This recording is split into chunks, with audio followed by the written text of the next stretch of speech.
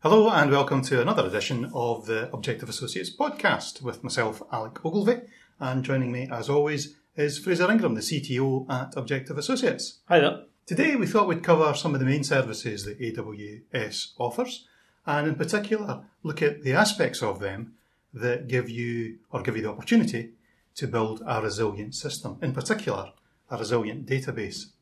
So Fraser, what are the main things that make up AWS? Let's just quickly recap on those. The core services, if you like, are things like EC2, which is your compute power, S3, which is your storage, Lambda, which is your serverless compute power, and RDS, which is effectively a managed or set of managed database technologies. Different database types for different types of solutions. So you get things like Aurora for large MySQL type solutions, or you've got Microsoft SQL Server available in there within RDS as well, or you've got Redshift for something like data warehousing.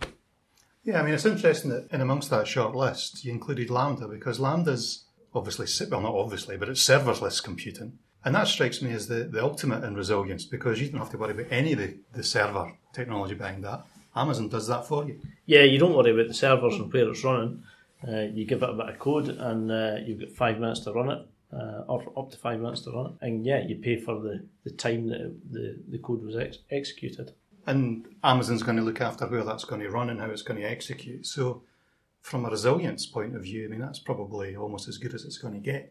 Yeah, I mean, you tell it which region to run in, but yeah, that's. Oh, you tell it the region? Yeah. All right. Well, we'll probably cover regions later when we talk about RDS in a wee bit more detail. So, okay, so you've got those areas of AWS that all lend themselves to making you resilient. But I guess before you start, you want to at least have some idea of what the costs are going to be on this kind of stuff. So how does Amazon help you there? How can you figure out that you're not biting off more than you can afford? Well, all this, the costs on these are all available. You can either sit and read many web pages from Amazon telling you about which instance size and what the power is and these things, or Amazon have helpfully given you a simple cost calculator. And if you Google AWS simple cost calculator, you'll drop onto a page that lets you set up what do you want to configure on AWS, or you want to configure EC2 instances, or you want to configure some S3 storage, or you want to configure RDS, and there you choose, on these options you choose things like, if it's an EC2 instance, you would choose what type of server it is, what license that you want to run on that server. Is it a Linux server, is it a Windows server? Same with RDS. When you run up RDS, on the cost calculator, what you'll do is you'll say, okay, I want it to be a SQL server, and the size, effectively the instance type that database is going to run on. So that simple calculator, is that what they call the Cost Explorer, or is that different? Cost Explorer is a bit different. Cost Explorer is within your AWS console, and that effectively is telling you what you are spending at that point. So, right, okay. So that's more for management rather than for project planning. Yeah. So Cost Explorer will give you kind of daily breakdowns and kind of forward-looking projections on what you have spent and what you are spending, and will also give you some recommendations. So it'll give you recommendations on things like, okay, based on the last 7 days, it looks like you should go away and buy these reserved instances in order to bring your costs down a little bit. But I guess there's more to running a resilient database than simply the cost of the server. So is there any way that you can figure out the cost of ownership? How do you do that? Well, Amazon have got another calculator as well. They've got a total cost of ownership calculator. And that genuinely does things like compare what it would cost to have a on-premise solution or a data center co-located type solution versus what it would cost you to put this in AWS. So effectively, genuinely calculating the total cost of ownership on these things down to kind of power and engineering and all the rest of the things that you need to do to be putting together an on-premise or co-located system versus what that costs on AWS. As you can imagine, AWS comes out pretty favourably in that. Well, I was going to say, it sounds like a wonderful marketing tool that Amazon's built for itself to show you that no doubt their solution is cheaper and more efficient than anything else you can buy. Well, yeah, I mean, absolutely. I mean, it's about economies of scale at that point. You're buying into the economies of scale that Amazon are providing and that you can't get on your own. All right, so you've got a couple of things here. You've got the Cost Explorer for when you're up and running to help you manage your costs and adjust it to save money. You've got this simple cost calculator that lets you just configure things and comes up with the bottom line. And then you've got this kind of total cost of ownership calculator. So they're really going to quite some lengths to actually show you that they genuinely want to show you what the cost of these things are. Yeah, absolutely, and let you control them, because part of being or using AWS is giving you this flexibility and elasticity on being able to add compute power but also take compute power away when you don't need it, which is completely different from if you're working on a kind of on-premise or a co-located type solution where you're pretty much fixed in what you're buying, whereas within the AWS, you can start scaling back, scaling up, and scaling back when you need to, and your costs flex at the same rate. We've mentioned RDS a lot here, and I'm suspecting that that's one of the core things that's available to you if you want to build a resilient database system. So talk us through RDS. What's it doing for us that makes it so resilient, so helpful?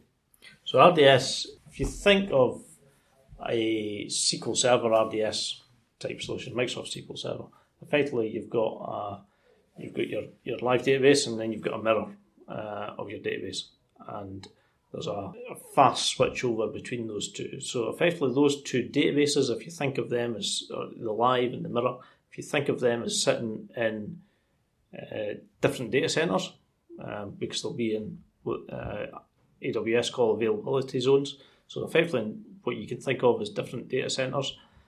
And then if one data center goes down, you've got the mirror sitting ready to run in the second data center. All right, so RDS is doing all that mirroring for you. Right? It's all managed for you. They set it up, they manage it, they make sure it's happening, and then the switch over happens exactly as it needs to happen. And happens automatically? Happens automatically, yeah. Because all of that stuff's pretty complicated. Even setting up a reliable mirroring system is pretty complicated stuff. Yeah, and Amazon's taking that pain away from you. And that's just on SQL Server. You can do the same on MySQL. You can do the same on Aurora. Actually, in Aurora, you can have up to 6 databases sitting ready live. And you mentioned zones here, right? So that, okay, I get the idea that kind of a zone is equivalent to a data centre. So where are these zones located? Is one in the States and one in London? I mean, how does this work? Yeah, I mean, they're all over the world. So close by us, we've got one in Ireland, we've got one in Frankfurt, we've got one in London. So they're the regions within AWS, and each region has got at least 2 availability zones. And those availability zones are like the data centres. Right, okay. So Ireland is a region. Yes. And within some place in Ireland, they've got at least 2 zones. So if you were setting up a resilient RDS system, one of your databases is in zone 1 and one's in zone 2 within Ireland. Yes. Did they share that information? I mean, is that public information or do they keep that a secret? No, that's all public. All right. So they've got their zones are all named, so you can choose. I mean, if you're spinning up an EC2 instance, you can choose which zone you want it to be in. Right. So you can choose, something to be in one zone, something to be in another zone for resilience. Because you may well want to build your own resilient system, you have to know that information. Yeah. And I guess then, given that potentially you could be using a London zone and Ireland zones as well, then from a global perspective, you've actually got capability to build a pretty robust system. Yeah, I mean, if you want to build a globally robust system, what you're looking at is use a couple of regions. So use regions that are close to your customers. So use the East Coast in the States, use Ireland, or use something in Asia Pacific. And does the price change from region to region? Do we know? Yeah, it does. Yeah. So, the price of compute power in one region will be different to the price of compute power in another region. I guess that's to do with connectivity and power costs and all the rest of it. Right. Yeah, I guess that makes sense. And again, that could influence the way in which you pull together your particular system, because it could potentially alter the price significantly, I guess. Yeah. I mean, there's a few cents here and there, but if you're per hour, but a few cents here and there per hour if you're using a lot of power. That adds up. All adds up. Yeah. Well, that sounds like a fairly good explanation of some of the features within AWS that can allow it to be very resilient, even on a global basis. All right, folks. Well, you've heard it here. The main components, EC2, S3, Lambda and RDS. We suggest you do a bit of Googling, but if you need any help, feel free to give us a call or drop by the website at www.objectiveassociates.co.uk. So, from me and Fraser, have a good day.